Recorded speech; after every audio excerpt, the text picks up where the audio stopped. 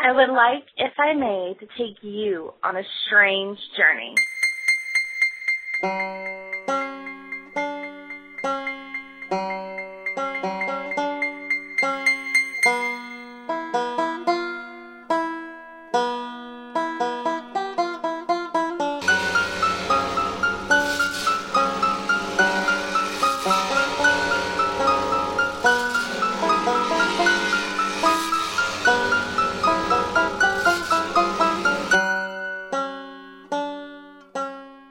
Welcome to 9 Cents.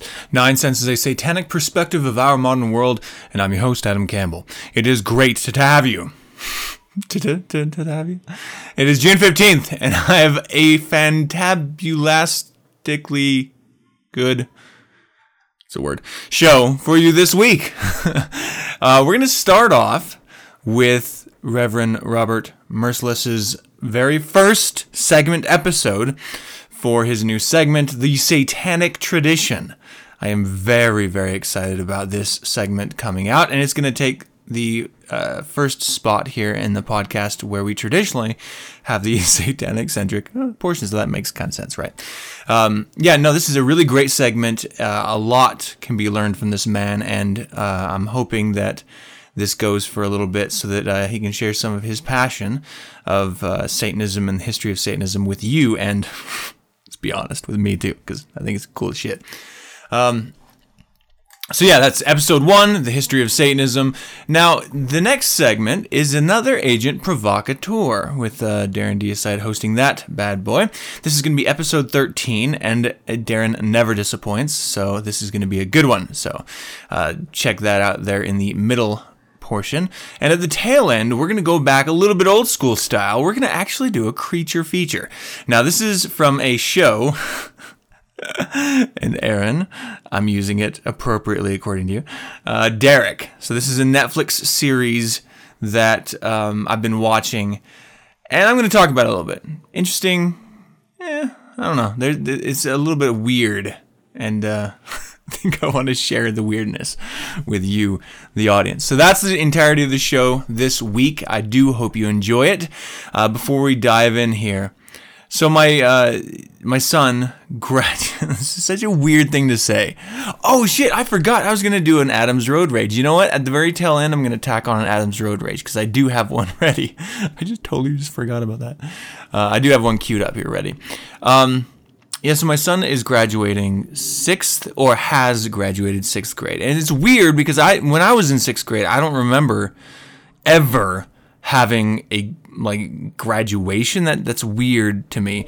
But having graduated high school and college, I understand what goes into a graduation. And so I was a little surprised that at 6th grade you would have that. So I went there, and my wife and I were sitting in the front row, very, proud parents. And you have to sit through every single stinking class. You wouldn't think that an elementary school would have this many classes. But they all have all of their awards, and most of them are like participation award type stuff, which is really lame. I don't understand why they do this at all. It's just like this feel good for the kid, but it actually doesn't really mean anything. So I don't know how feel good it really is. We're just sort of overinflating their egos. So when they actually have to do something this challenging and they fail, they're going to feel completely depressed because it wasn't super easy, because there wasn't someone helicoptering right over them telling, oh, great job, you can do it this way. Oh, you run so blah, blah, blah, blah. It's all a lie. The cake is a lie, people. Did you get that reference? Okay, so graduation, right?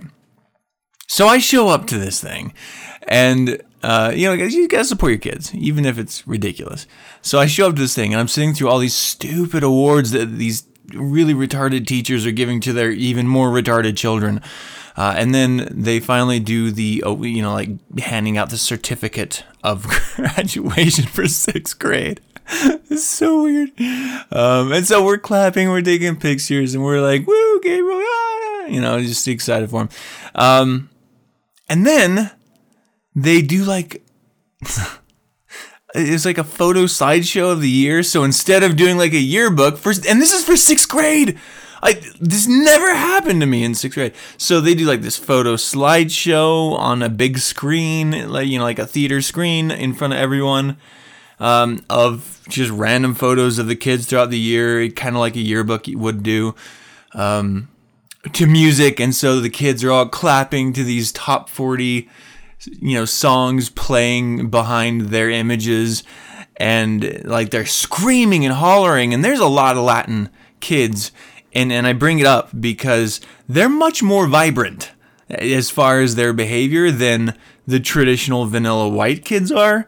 Like any school that, like, growing up, because the area was much whiter when I was coming up, less minorities. It was very bland. So, if there was an assembly, you shut the fuck up and you just did the assembly. You just watched it and you left or you ditched and, whatever. My son's school is very much, he's the minority. And so when like a teacher's picture comes up, all the little Latin girls start screaming, "Wee!" And there's so much, like screaming everywhere about the teachers, about each other, the other students, and what the group popular kids were. As soon as they came up, everyone was like screaming at a school, like this is a graduation, and they're acting like it's, I don't know, like the first day of summer, which it wasn't. I mean, they still had things that they had to go through. So it was weird to have such a huge celebration and just to experience these kids freaking the fuck out. Like they're gonna this is 6th grade. They're going to go into 7th grade and realize, oh shit, I got like 7 or 8 classes or however many classes they have, and I have to walk around all these. This is horrible. Why? This is where the scholastic depression kicks in. So this is where the drugs, this is where the gangs, this is where the violence starts creeping in. And then if you're a girl, and that was if you're a guy, if you're a girl, then there's the drugs, and then there's the sexuality, and the guy is constantly like assaulting you or trying to assault you. The other girls shaming you, and just the real wonderful little tidbits that lead up to the hell that is high school. This is the kids' first exposure. So they're thinking, they're like, oh, I'm so grown up and adult, and look at these wonderful memories that I'm going to have of 6th grade.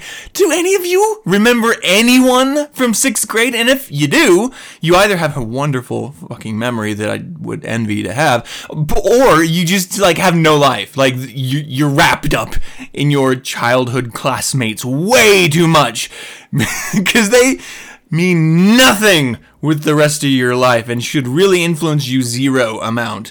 Like, you should not be thinking of those. So, point being, like, this is a meaningless step for these kids, and yet they're being treated as if it was like college graduation. And so it lasted a really, really long time, and I'm just sitting here trying to keep my mouth shut. I don't want to just speak out and just stand up and yell at the top of my lungs. What is wrong with you people?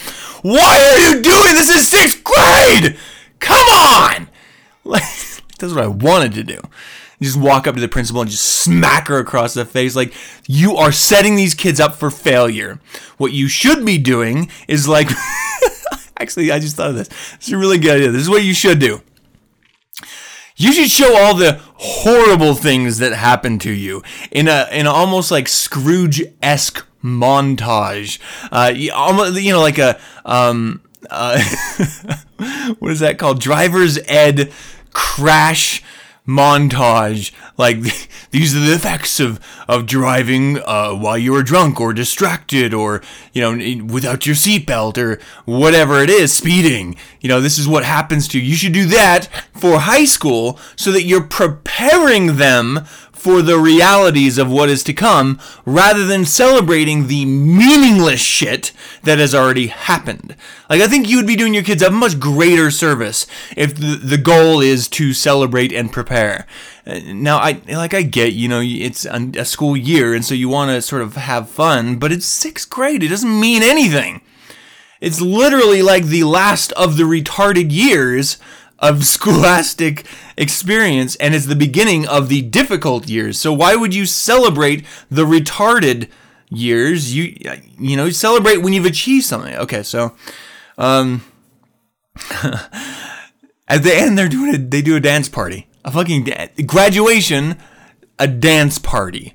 And so they have these top 50 or top 100 hits or whatever it is, songs I've never heard of any of them. And they're like dancing around as like one song comes up and the kids are all screaming, "Wah!" like crazy, and they're all having fun, and the teachers are dancing with the kids, and they're like doing these group line dance type things. It was so insane watching this. I just could not fathom how this is appropriate behavior in school. And I know some of you are thinking, oh, you just want it to be like it was when you were a kid, when you got smacked with a ruler, or, you didn't know your teacher's first names, or you didn't want to engage with your creepy ass teachers. But here, they're all like dancing. Like it's like the wonderful dance party and like someone's sleepover or something. So weird. So that happened. And it's tough as a parent because you totally have to support your kids no matter what. You always want be honest and realistic with them, but support them in what they want to do. And so I'm like, great job. I'm so proud of you. You basically just breathed. Like, that's what it takes to get into the next grade. It's just not be dead. Like, you can pretty much just not die and you will get to the next grade. Like, it's not really something worth celebrating in any way, but, clap on the back, big hug. I'm so proud of you. Hope he never listens to these. All right, and on the meaningless celebrations, let's talk about Father's Day. Yay! So for those of you who have chillins, have, I don't know, mini slaves, I guess you could call them. Now, for those of you who are parents, fathers in today's case, happy Father's Day. Again, pretty much if you just don't die and you breathe, you can... You don't have to be a good father to be... And here's the thing, like, we're just celebrating mediocrity at this point, and we're just like, greatest dad ever, and yet every single dad gets the greatest dad ever. How can we all really, truly be... There should be like a rating system. Like, if you showed up to your kid's 6th grade graduation, that's 10 points. Okay, let's do a point system. If you've supported them in their scholastics and helped them with their homework and coached their soccer ball, I'm doing all the stuff that I've done so that I get the most points. Coach their soccer ball teams, and you put them in these classes that they say extracurricular courses and stuff, activities that they say they want to do until they actually do them, and they realize that it's all work. Like, no matter what you do in life, it's work in the beginning. Like, and even perpetually throughout, if you want to improve. So I don't understand why, you would think that they would learn after a few years of doing this stuff. And so you support them in those things, you get extra points, you celebrate their birthday, you get them a cake, you don't beat them, you keep them fed with clothes on their back and a roof over their head. These are all things, you're an active part of their life, you get extra points. So maybe we should do a rating system like that to say, okay, well, you know what? I'm in the top 1,000, so I get a Greatest Dad t-shirt. You're in the top 100, you get the Greatest Dad mug. You're in the top 10, you should get like a cake, a dinner, and a BJ. Definitely not from your kid, but if you're your girl or your man, if you're into that.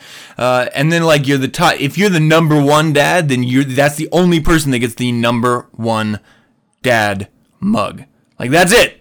So it actually means something. You know what I mean? Like guys will be sitting at work with their Greatest Dad mugs. They're like, yeah, top 100. Yeah, no, I'm a good dad. And then that one douchebag comes in. The guy with like the corduroy pants. It was like the button-down plaid with the sleeves buttoned, tucked into his corduroy pants. And he gets the number one dad because he literally has zero life outside of his children. And everyone's just like, that motherfucker. I'm going to stab him in the lunchroom. Like, I hate the number one dad. Like, everyone aspires to be the number one dad, but no one really wants to put in the time. And so when the dude just walks around, he's all peacocking in front of everyone else at the coffee shop or whatever. Shoppy. Yeah, I think that would be a good thing, okay? So maybe we should start this, everyone listening. Don't just let your kids give you number one dad because you're not. Let's be honest. You're probably mediocre dad at best, and some of you listening are horrible fathers. So just be like, you know what? I appreciate the gesture, child of mine, but this is a lie. And so maybe if I put like top 1,000 above father, then maybe I can wear this. Otherwise, just get me a tie. Do me a favor and get me a tie. So those of you who are longtime listeners know that I've been complaining about not getting a Star Wars mug that I've asked for forever. Like I'm always like, every time someone's like, oh, what? I don't know what to get you. What could I get you? I'm like, give me a Star Wars mug. I don't own a Star Wars mug. I love Star Wars. I would love a Star Wars mug. For years I've been saying this. Nothing. Not a one mug. Ever. And then today it happened, and I almost cried. Because I have my Darth Vader coffee mug. I was so excited. It was the greatest Father's Day ever, simply because they listened. Like, how hard is it to listen? But they never do. And then this time they did. It was wonderful. And here's the thing, like, Mother's and Father's Day to my family, it's really not a big deal. Like, I call my parents and say, well, happy Mother, thank you for keeping me alive. Because that's kind of all you did, is not kill me, not actively try to kill me. So I'm proud of you. It's like the 6th grade graduation for your parents. Like, oh, I'm so happy. You did such a wonderful job. When really you just emotionally scarred me for most of my young adult life that I had to work through. And I mean, that's the reality of it. So I don't really know what we're celebrating here. So I call them, but like for my wife and I, it's not really like, it's not a big deal to us. Our birthdays, big deal. A handful of holidays, big deal. Father's Day, Mother's Day, not so much. And so we try to be practical. And so when I did get that mug, man, it was like so cool. I got a Darth Vader mug. It was awesome. And it was a really nice looking one too. So they took a little effort, which was nice. It was nice. So I guess I'm going to have to not beat my family for a while. It's going to be tough, but Star Wars mug is worth it. Darth Vader is worth not beating my wife and kids. Yeah, and maybe if you didn't beat yours, you would have gotten one too. Yeah, think about that. Think about that in the future. I don't even know what I'm talking about. All right, it looks like I've been yelling for, a very long time. And I'm going to be yelling at the very end of the show. So if you stick around for the tail end after the creature feature, prepare yourselves. There is a little bit of screaming involved. I had a bit of a breakdown reliving this experience, this moment that you're about to share in. So let's start the show off right with the very first episode of the Satanic Tradition. I'm looking forward to this. Enjoy.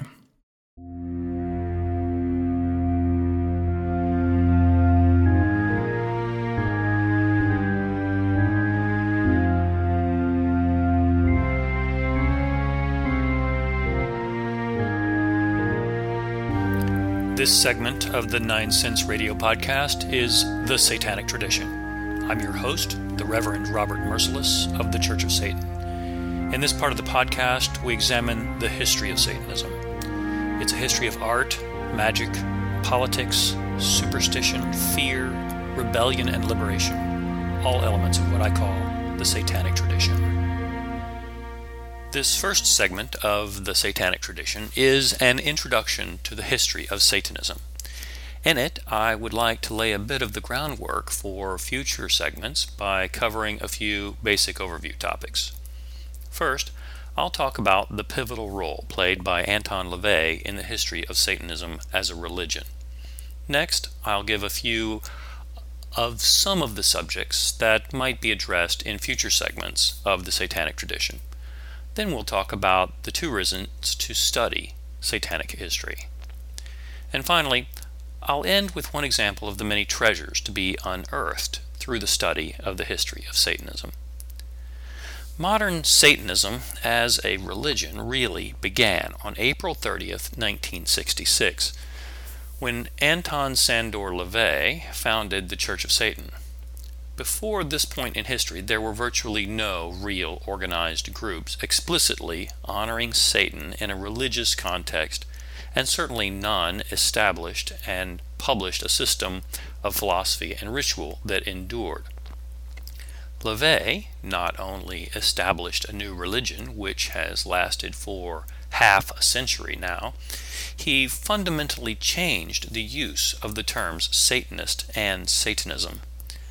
Before LaVey, virtually no one ever referred to themselves as a Satanist or referred to their own religious or magical practices as Satanism. Of course, history is replete with instances in which a magical or religious practitioner referred disparagingly and negatively to what others were doing as Satanism. In most all cases before LaVey, the use of the terms satanic, Satanist, and Satanism were negative terms applied to libel, attack, or condemn the practices of others. LaVey not only embraced those terms, but compiled and published a comprehensive system of thought, philosophy, and ritual to form an enduring new religion of Satanism. This had never been done before. Some historians have claimed that witch covens gathered in the Middle Ages to honor Satan. The actual evidence for this is quite thin. The proceedings of witch trials are unreliable, and there are no artifacts, no witch coven documents, etc., as evidence.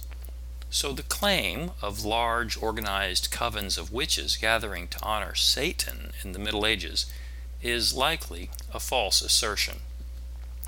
Likewise, some historians have claimed that black masses were practiced in the late 19th century France by large organized groups of Satanists as depicted in Joris Karl Huysman's novel La Basse, and in the various accusations hurled at each other by competing occultists of that period.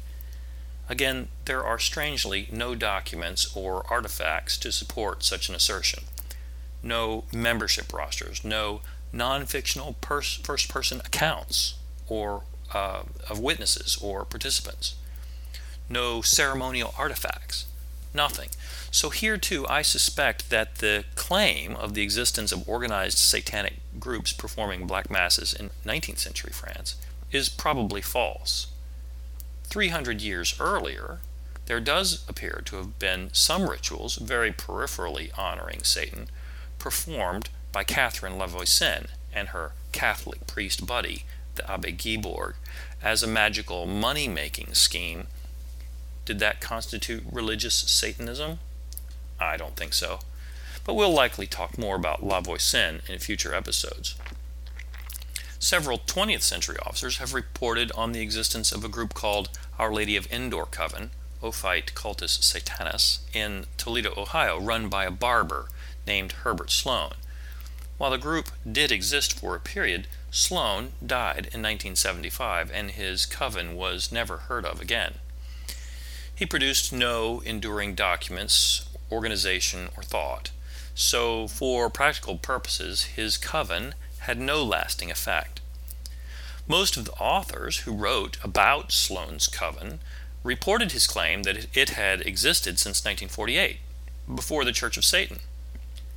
The available evidence does not support any such claim.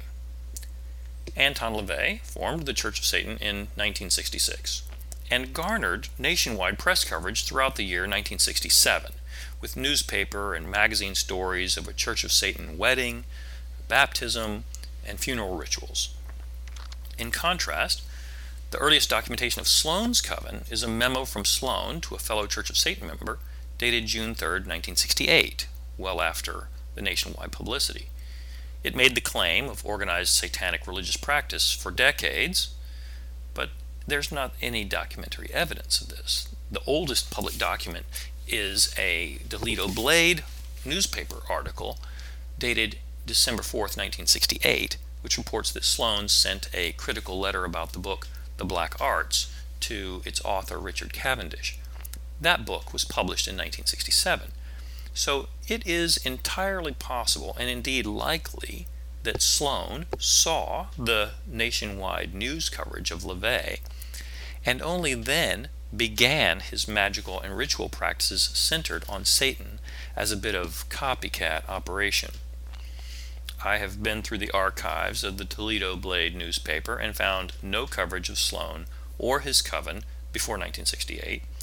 I've attempted to locate persons in Toledo who could confirm the coven's existence before this point and have found no one. Sloane claimed to have corresponded with Gerald Gardner, the founder of witchcraft in Britain in the late 1950s, but no such correspondence has yet been found in Gardner's archives. So, for assertions that Sloane's Lady of Endor coven predated LaVey's Church of Satan, it appears to be a claim without evidence. I know of only two people in history who are reliably documented on the record before 1966 using the terms Satanism, Satanist, or Satanic in a positive way to refer to themselves. These were the Polish-German political writer Stanislaw Przybyszewski in the 1890s and the occult sex priestess Maria de Neglovska in Paris in the 1930s. They explicitly and overtly embraced Satan as a positive, heroic symbol for liberation and pleasure and independence, and they described themselves using Satan's name. Przybyszewski referred to himself as a Satanist. De Neglovska referred to herself as a satanic woman. So far as I know, they were the only people in history to do this prior to LaVey. There are no others. That is the fact so far as I can determine it. If you have any evidence to counter that, call me on it. If you want to know more about Maria de Neglovska, you can read my article, Maria de Neglovska, Satanic Sex Priestess of Paris, in Old Nick magazine, volume number 3, issue 1, from the spring of 2013. You can also read the Wikipedia article about her. I wrote almost all of that too. For now, my point is simply that, from a historical standpoint, Satanism as a religion began in 1966 with LaVey. He created the religion of modern Satanism with an unprecedented level of original thought and insight unmatched by anyone before him, period. But it is important that we understand the history before this point because LaVey did not create the religion of modern Satanism from thin air.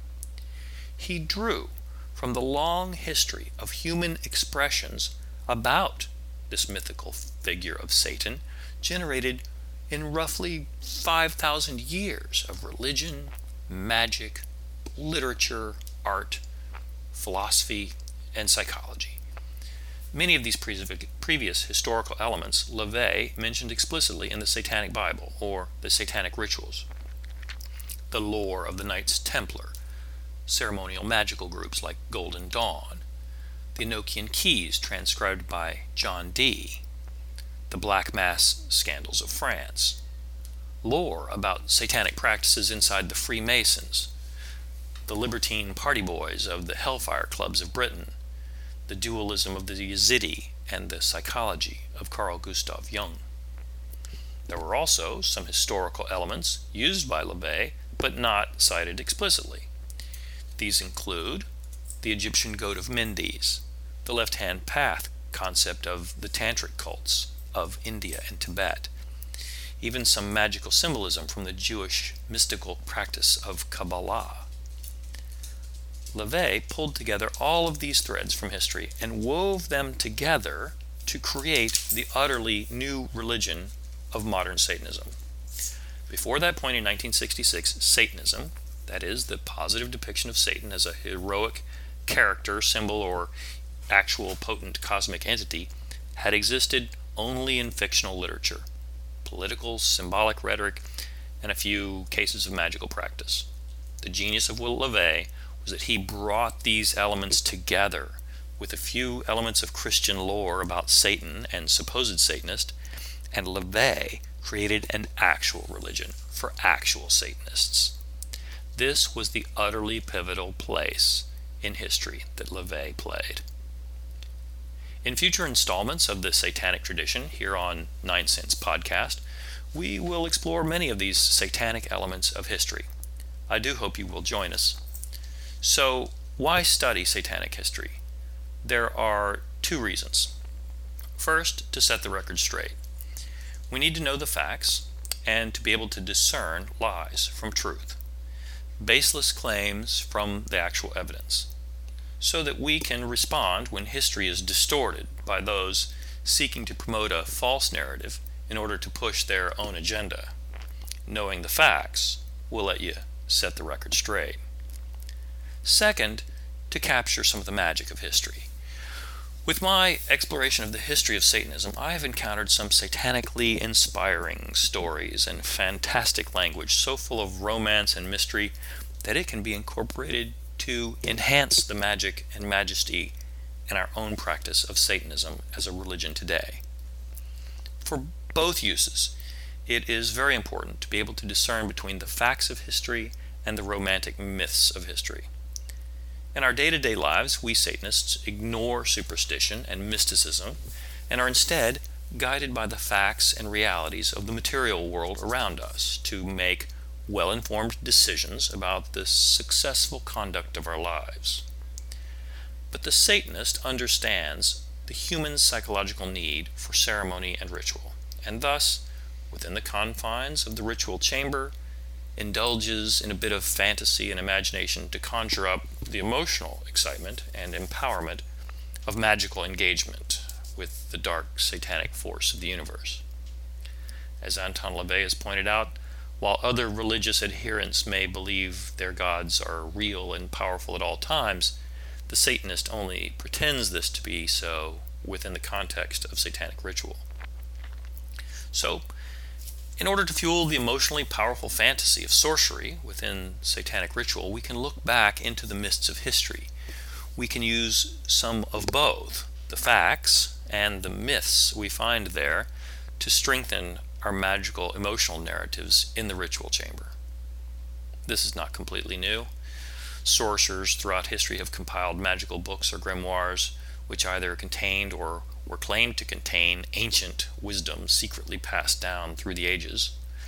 As humans, we tend to endow the past with a mystical, numinous, sacred quality. If it's old, it's magical, right?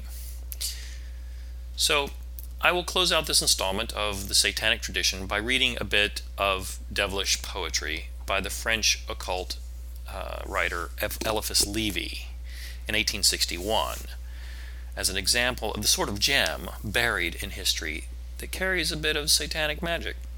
Now, in actual fact, Lévy was no Satanist. His work was largely an attempt at white magic, consistent with at least an open-minded practice of Christianity. Even so, in 1861, in his book The Key of the Great Mysteries, Lévy included this bit of poetry honoring Lucifer.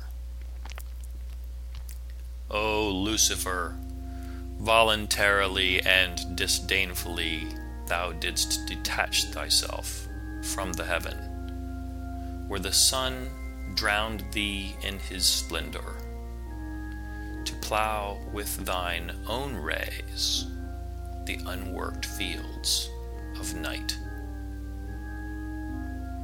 That concludes this installment of the Satanic Tradition here on 9 Cents Podcast. Do join us for future programs.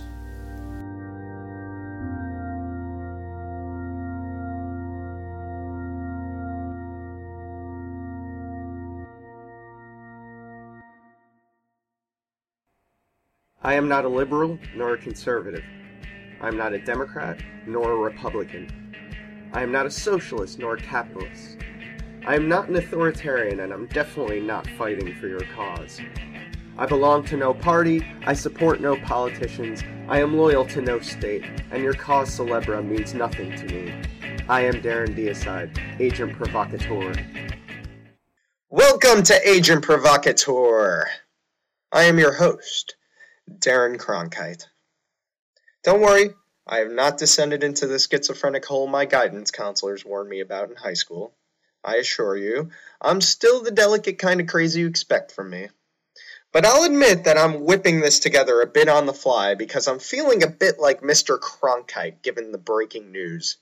You see, this was a very eventful week for the United States' endeavors in the Middle East, and there's nothing I revel more in than I told you so's.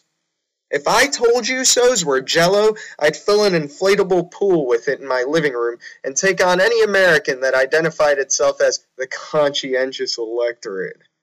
That's how much I like it. And as many of you who follow this segment know, besides the ones that send me angry emails of indignation about how much the truth hurts, I have been consistently saying that anyone who knows and studies history knows that our escapades in the Middle East are miring us into a situation that is not only a costly battle with no end, but we are looking at increasing the risk of terrorism and losing the hearts and minds of the very people we claim to be fighting on behalf of. This week, ISIS, the Islamic State of Iraq and Syria, pushed a major offensive into northern Iraq, overtaking Fallujah, Tikrit, and Mosul from the Maliki government and advancing towards Baghdad. I have been reporting on the situation in Syria and how I believe that further U.S. meddling in the Syrian civil war would embolden the jihadi elements that were opposed to the secular Ba'ath Party. I base this upon history. You know, that thing that the average American refuses to study. I argued that we are on a perpetual Middle East merry-go-round, and that what was transpiring was a pattern with an outcome that would certainly compromise American standing and American lives domestically and abroad. I argued that we've chosen untrustworthy allies whose ideals were diametrically opposed to ours, that in the process of trying to stop jihadism, we were creating the impetus for the proliferation of it by not uniting with secular governments just because they were nationalist or socialist. This means that our foreign policy stance was being tailored with special interests in mind that had undue influence over our government and that we, the American citizen, would pay the costs. Well, the bottom line is, I am right. God, I love those words. What began as a fringe extremist movement in Syria has now, thanks to U.S. instigation and tacit support, expanded into a full-fledged movement to create a new state across the border of Syria and Iraq. This Wahhabi-influenced movement went from a ragtag lot of militia-like amateurs into a sophisticated army trained in subversive guerrilla tactics. Prime Minister Maliki has openly accused the Saudi monarchy of funding this organization. Douglas Ollivant, a former Army cavalry officer that worked on Iraq, has repeated a sentiment that other analysts have expressed. He credits the experience they garnered in Syria for their improvement. He says, quote, "They were great terrorists. They made great car bombs, but they were lousy line infantry, and if you got them in a firefight, they'd die. They have now repaired that deficiency." End quote. Ollivant credits the civil war in Syria for their striking improvement in battlefield ability since the Iraq War. Quote, "You fight Hezbollah for a couple of years and you either die or you get a lot better. And these guys just got a lot better." According to an International Business Times article, upon taking over Mosul, Mosul's central bank was raided by ISIS to the tune of $429 million US, making them arguably the richest jihadi organization in the world. You do the math. $420 million US will buy a whole lot of jihad. U.S. embassies in Iraq are clearing out, and although they aren't scrambling for dangling rope ladders from helicopters, Hanoi is definitely on high alert. This situation would not have precipitated had the secular totalitarians not been subverted. Good old-fashioned Soviet-style dictatorship kept the situation in line. Saddam even had the fashion sense with his fluffy Stalin-esque mustache. Yeah, sure, I'm all for American ideals, but the critical descriptor there is American. Let the rest of the world sort its own problems out.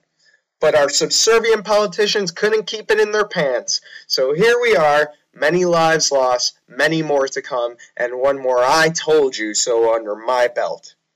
Okay, so maybe I'm a bit more confrontational than Mr. Cronkite. I'm sure he would have communicated everything I did in a sweeter, sager way than my provocateur approach. Mr. Cronkite had that silky baritone that could rock you to sleep over the world's troubles.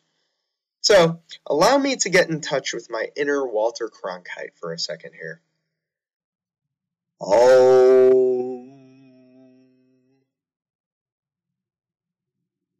We have been too often disappointed by the optimism of the American leaders, both in Iraq and Afghanistan, to have faith any longer in the silver linings they find in the darkest clouds. They may be right that Iraq's spring offensive has been forced by the jihadists' realization that they could not win the longer war of attrition. and that the jihadists hope that any success in the offensive will improve their position for eventual negotiations. It would improve their position, and it would also require our realization that we should have had all along, that any negotiations must be that, negotiations, not the dictation of peace terms. For it seems now more certain than ever that the bloody experience of Iraq is to end in a stalemate.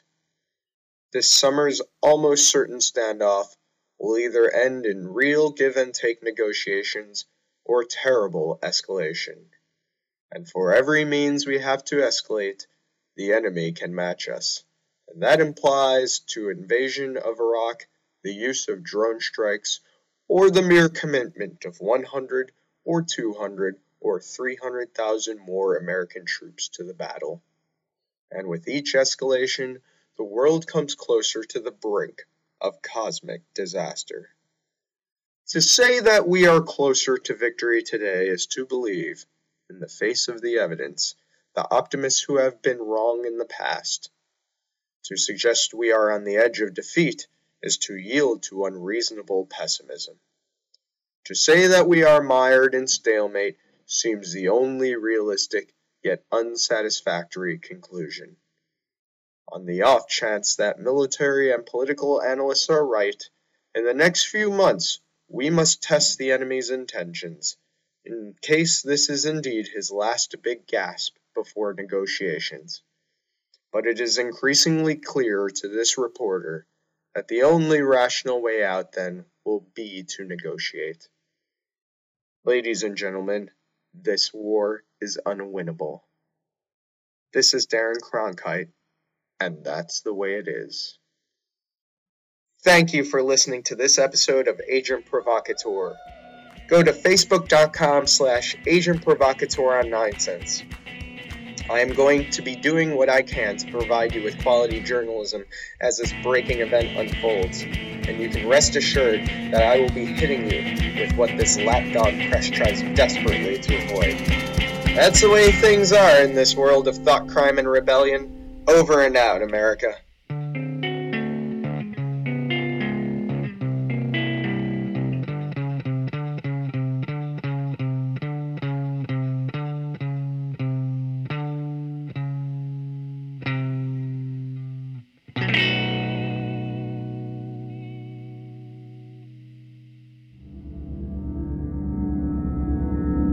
And now, ladies and gentlemen, the creature feature. All right, so let's talk a little bit about Derek. Now, this show is it lives on Netflix and second season right now. It's sort of a mockumentary by Ricky Gervais. So if you like Ricky Gervais, his comedy, this is not really it at all. And I started watching it because I do enjoy Ricky Gervais' stand-up quite a bit, and I wasn't sure what this was going to be like. But it is, it does have that feel of the mockumentary like his original British Office series was, The Office. And the first season stars Carl Pilkington. I can't even fucking talk. I haven't even had anything to drink either. How crazy is that? Kerry Goodliman and David Earl, and it is definitely British, the humor and set and everything. So the entire show is based around this character, Derek, played by Ricky Gervais, who some in the media have said he's autistic, but Ricky Gervais says there's nothing intellectually wrong with him, even though he plays them as if he's some sort of child mind. And I say that because he is selfless, caring, loving, and altogether pretty much everything I despise in humanity. I really, really don't enjoy his character at all. He is every ounce of victim, and I despise that in humanity. And so I don't really enjoy the fact that they sort of champion that in this series. But what is good about this series, and this is probably a little bit more telling about me as a human being and the way my fucked up brain works. And let me take a step back here really quick. I like to watch a range of shows. I don't just like action or adventure or drama or horror or whatever. I like to, I'm a human being, and I like to champion the span of emotions that we are all, as emotional creatures, kind of at the mercy of a lot of the time. And what I love about this series, Derek, is that it is fucking depressing. Like, it really genuinely brings you down. Like, and I don't know if it's supposed to be. I mean, there are supposed to be like heartwarming moments in the series and, sort of touching, thoughtful moments. But this entire show seriously makes me sad and depressed, and it makes me feel so low. And maybe a masochist here, but I like that sometimes. Like, I genuinely, like, my wife refuses to watch this show with me because it is so goddamn depressing. It is so fucking sad, even when they're not trying to be. It's just the way the music score in the background, the dialogue, just the atmosphere, because they're working in an old folks home, and there's death and loss all around, filled with a cast of literal losers that are in zero control of their own lives and just sort of at the mercy of whatever new societal wind comes a-blowing. So as a Satanist, you just look down on this entire cast. And maybe that's part of it, because I feel like this is what a lot of humanity aspires to, is some of the traits inside Derek, the character Derek, that I just despise and hate so much. But the show just brings you so down. They focus so much on some really horrible notions like loss, isolation, pain, that for the masochist in me, I can't get enough of. So it's one of those weird things where you're watching this show and you're just like, what a fucking... Like, the jokes aren't even really that great when they come around. It's not supposed to be a comedy, even though there are some elements in it that they're kind of funny. But it's really not like that. It's very much this sad, depressing show. So, I mean, I would absolutely recommend it to you if you like, from time to time, feeling really low and just feeling really sad. Because I honestly, I genuinely do like to feel fucking down. I mean, that's part of the reason why I love blues. It's part of the reason I just like to, turn off the lights and listen to some jazz from time to time. I like to be just at the bottom of the barrel as much as I'd like to be at the very top, from time to time. So having that full experience in range, I think, is essential as human beings. Here's something I've never understood, is that people shy away from the things that make them sad. Like, sadness is a really good emotion. Like, if you can lose yourself in it, with a sense, and this sounds really absurd, lose yourself in sadness with a sense of awareness. Yeah, like that makes any sense. But if you can do that, when you are in times of genuine sorrow, you can have a little bit of awareness.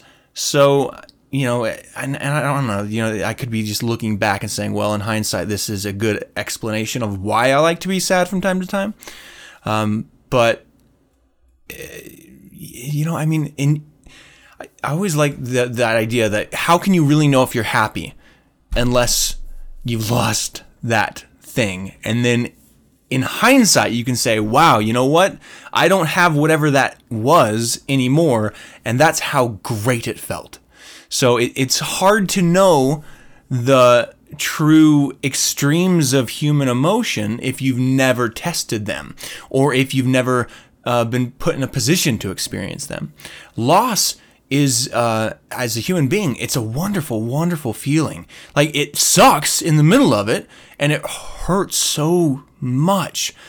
But that's what it means to be a human being. Our lifespans are so short, and we are at such a mercy of the universe. As Satanists, we like to pretend we have much more control than we actually do, which makes us feel good. But the reality is, we're really at the mercy of our environment, wherever that is. And, we can make adjustments, course corrections. We can influence, but dramatically changing everyone around you is pretty much, and nature in your environment is pretty much not going to happen. You can just sort of adjust your own life and a little bit of the fringe of other people's perceptions and behaviors that interact with you on a regular basis. And so it's nice to be able to,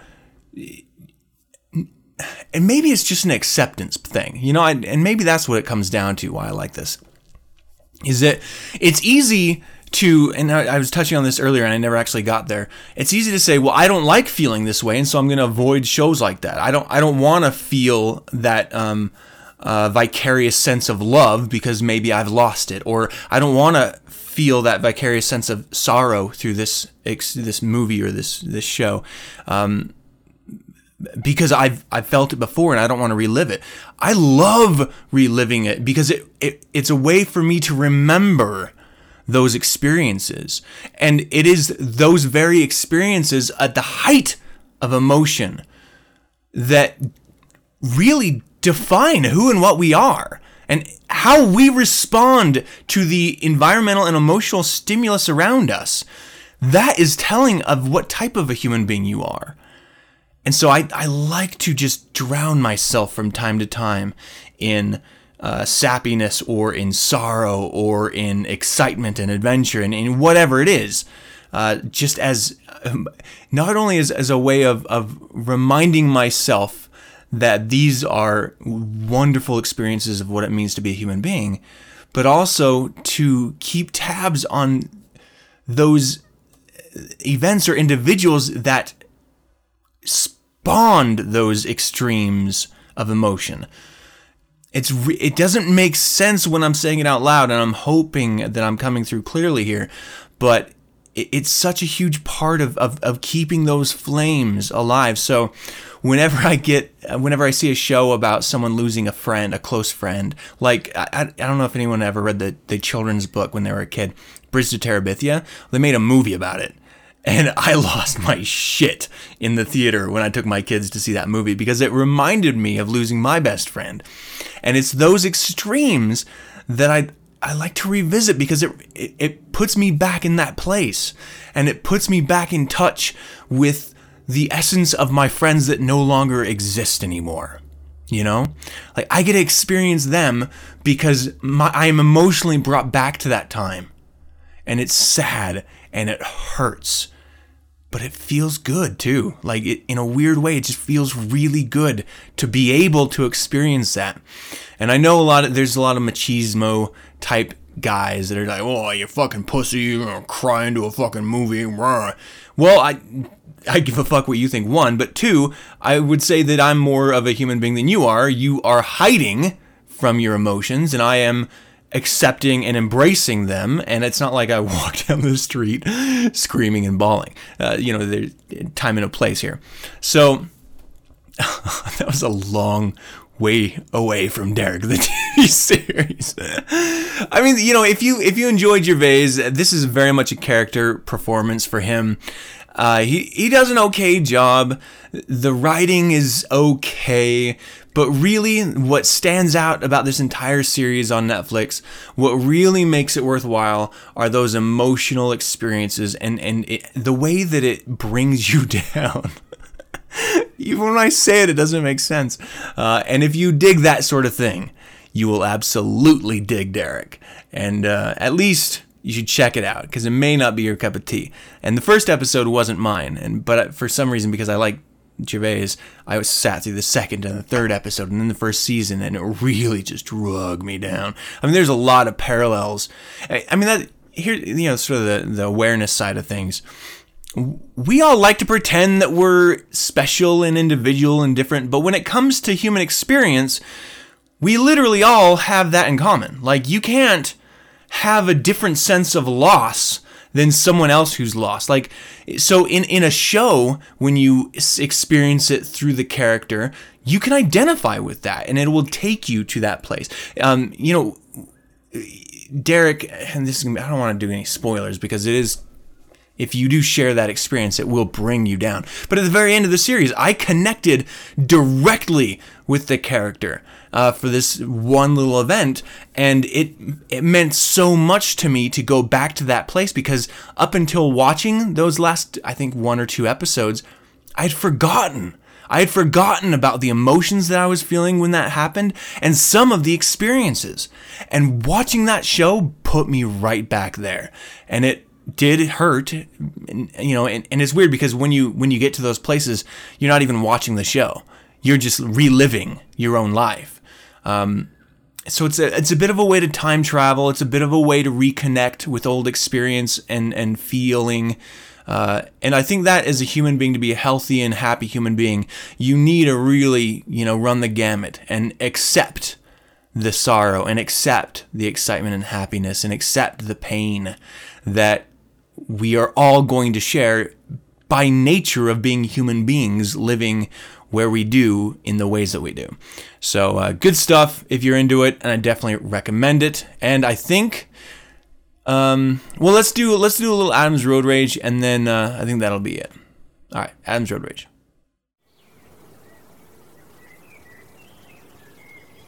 Welcome to another edition of Adam's Road Rage.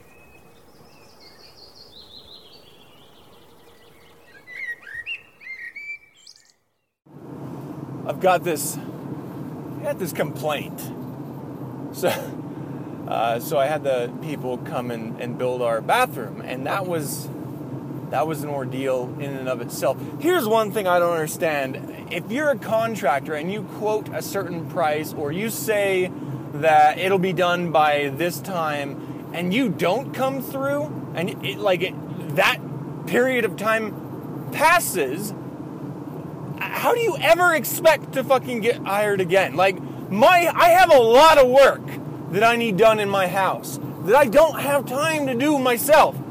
And so I am going to hire someone. And so I try you out. You say it'll be done at this time for this much, and you don't meet that. You know that I have more work because we had a goddamn conversation about it. So why the fuck don't you meet? You know I will give you more work. You know I will. Why don't you meet the fucking commitment you make? Because you hate money? You hate working for money? It just doesn't make any sense to me. So, I mean, obviously, they charge more than they say they're going to charge, and so I have to fucking fight with them for weeks, literally weeks, chasing down money that they, in essence, fucking stole from me. Finally get it back.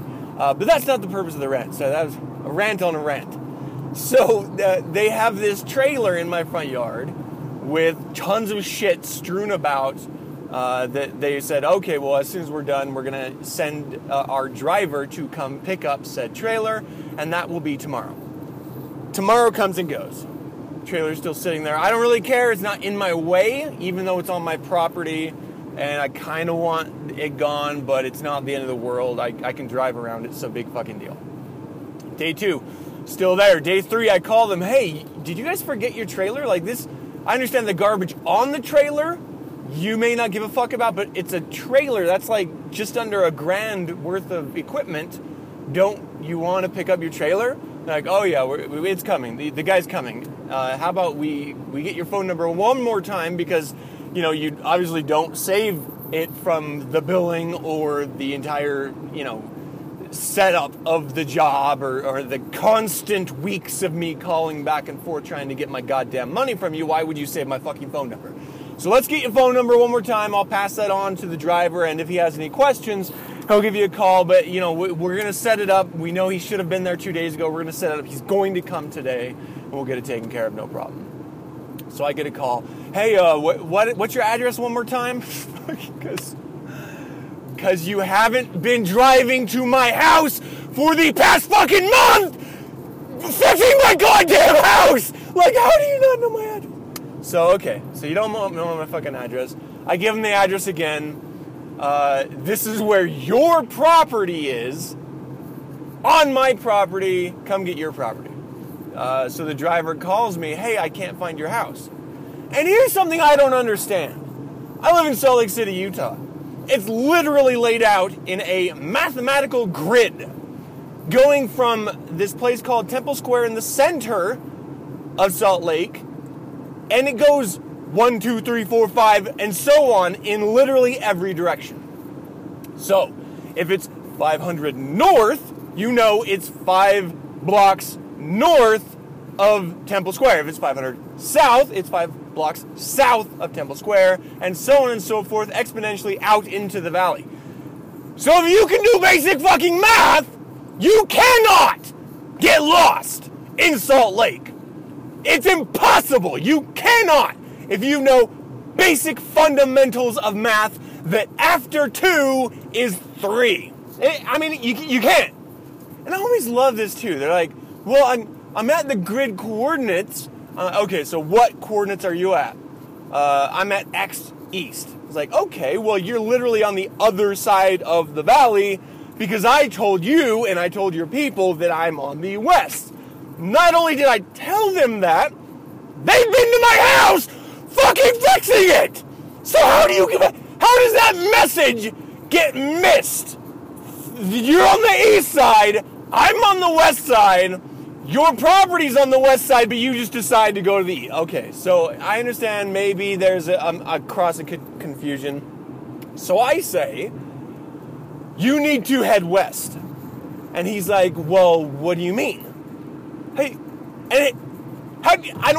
you don't have to navigate the desert with a fucking compass. It's west. The sun sets there. How do you not know where fucking west is? Even if you are literally the sun is right above you. And you are looking around like, I don't know west. How can this You're in Salt Lake. There's literally a mountain range. It's so unbelievable. There's a mountain range that runs north to south the entirety of our state. The entirety of the state! North to south. So you know the mountains are always on the east side. So if I say my house is west of you, then just drive the opposite direction of the big-ass mountain range that is right fucking next to you. Like, that's all you have to do. Drive away from the fucking mountains. How dumb can you fucking... And this is the driver. Like, they hired him to navigate the valley. He doesn't even know west. Like, how do you... You don't fucking know west. How do you not know west? So I start using landmarks. Okay, go to I-15, get off on this exit, and do this. He's like, okay, got it, done. I get off the phone, I'm a little flustered, a little shocked that the driver doesn't know east from fucking west, or the mathematical layout of our fucking gridded city, but okay, some people are just fucking retarded, let it lie. He calls me 5 more fucking times.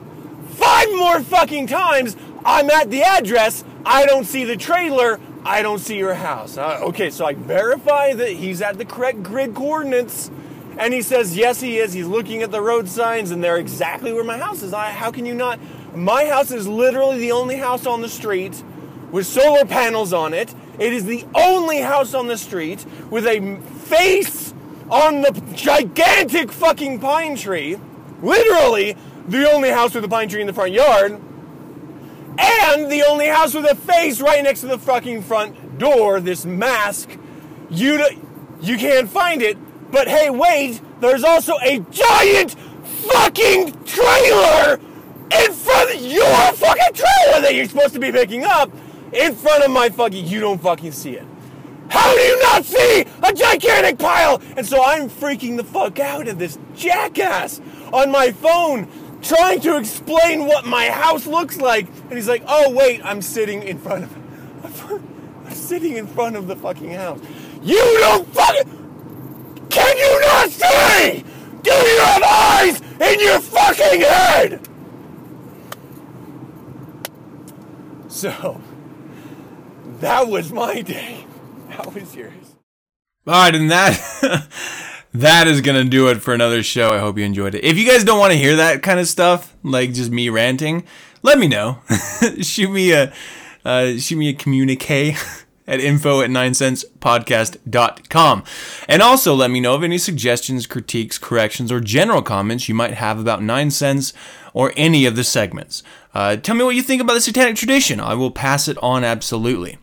You can visit the SatanNet Facebook, Google+, Twitter, or MySpace page for 9 Cents and get updated on weekly topics. Download the show Mondays via my RSS feed found at 9centspodcast.com. We're also on Last.fm, Stitcher, Spotify, and YouTube, so look for us there.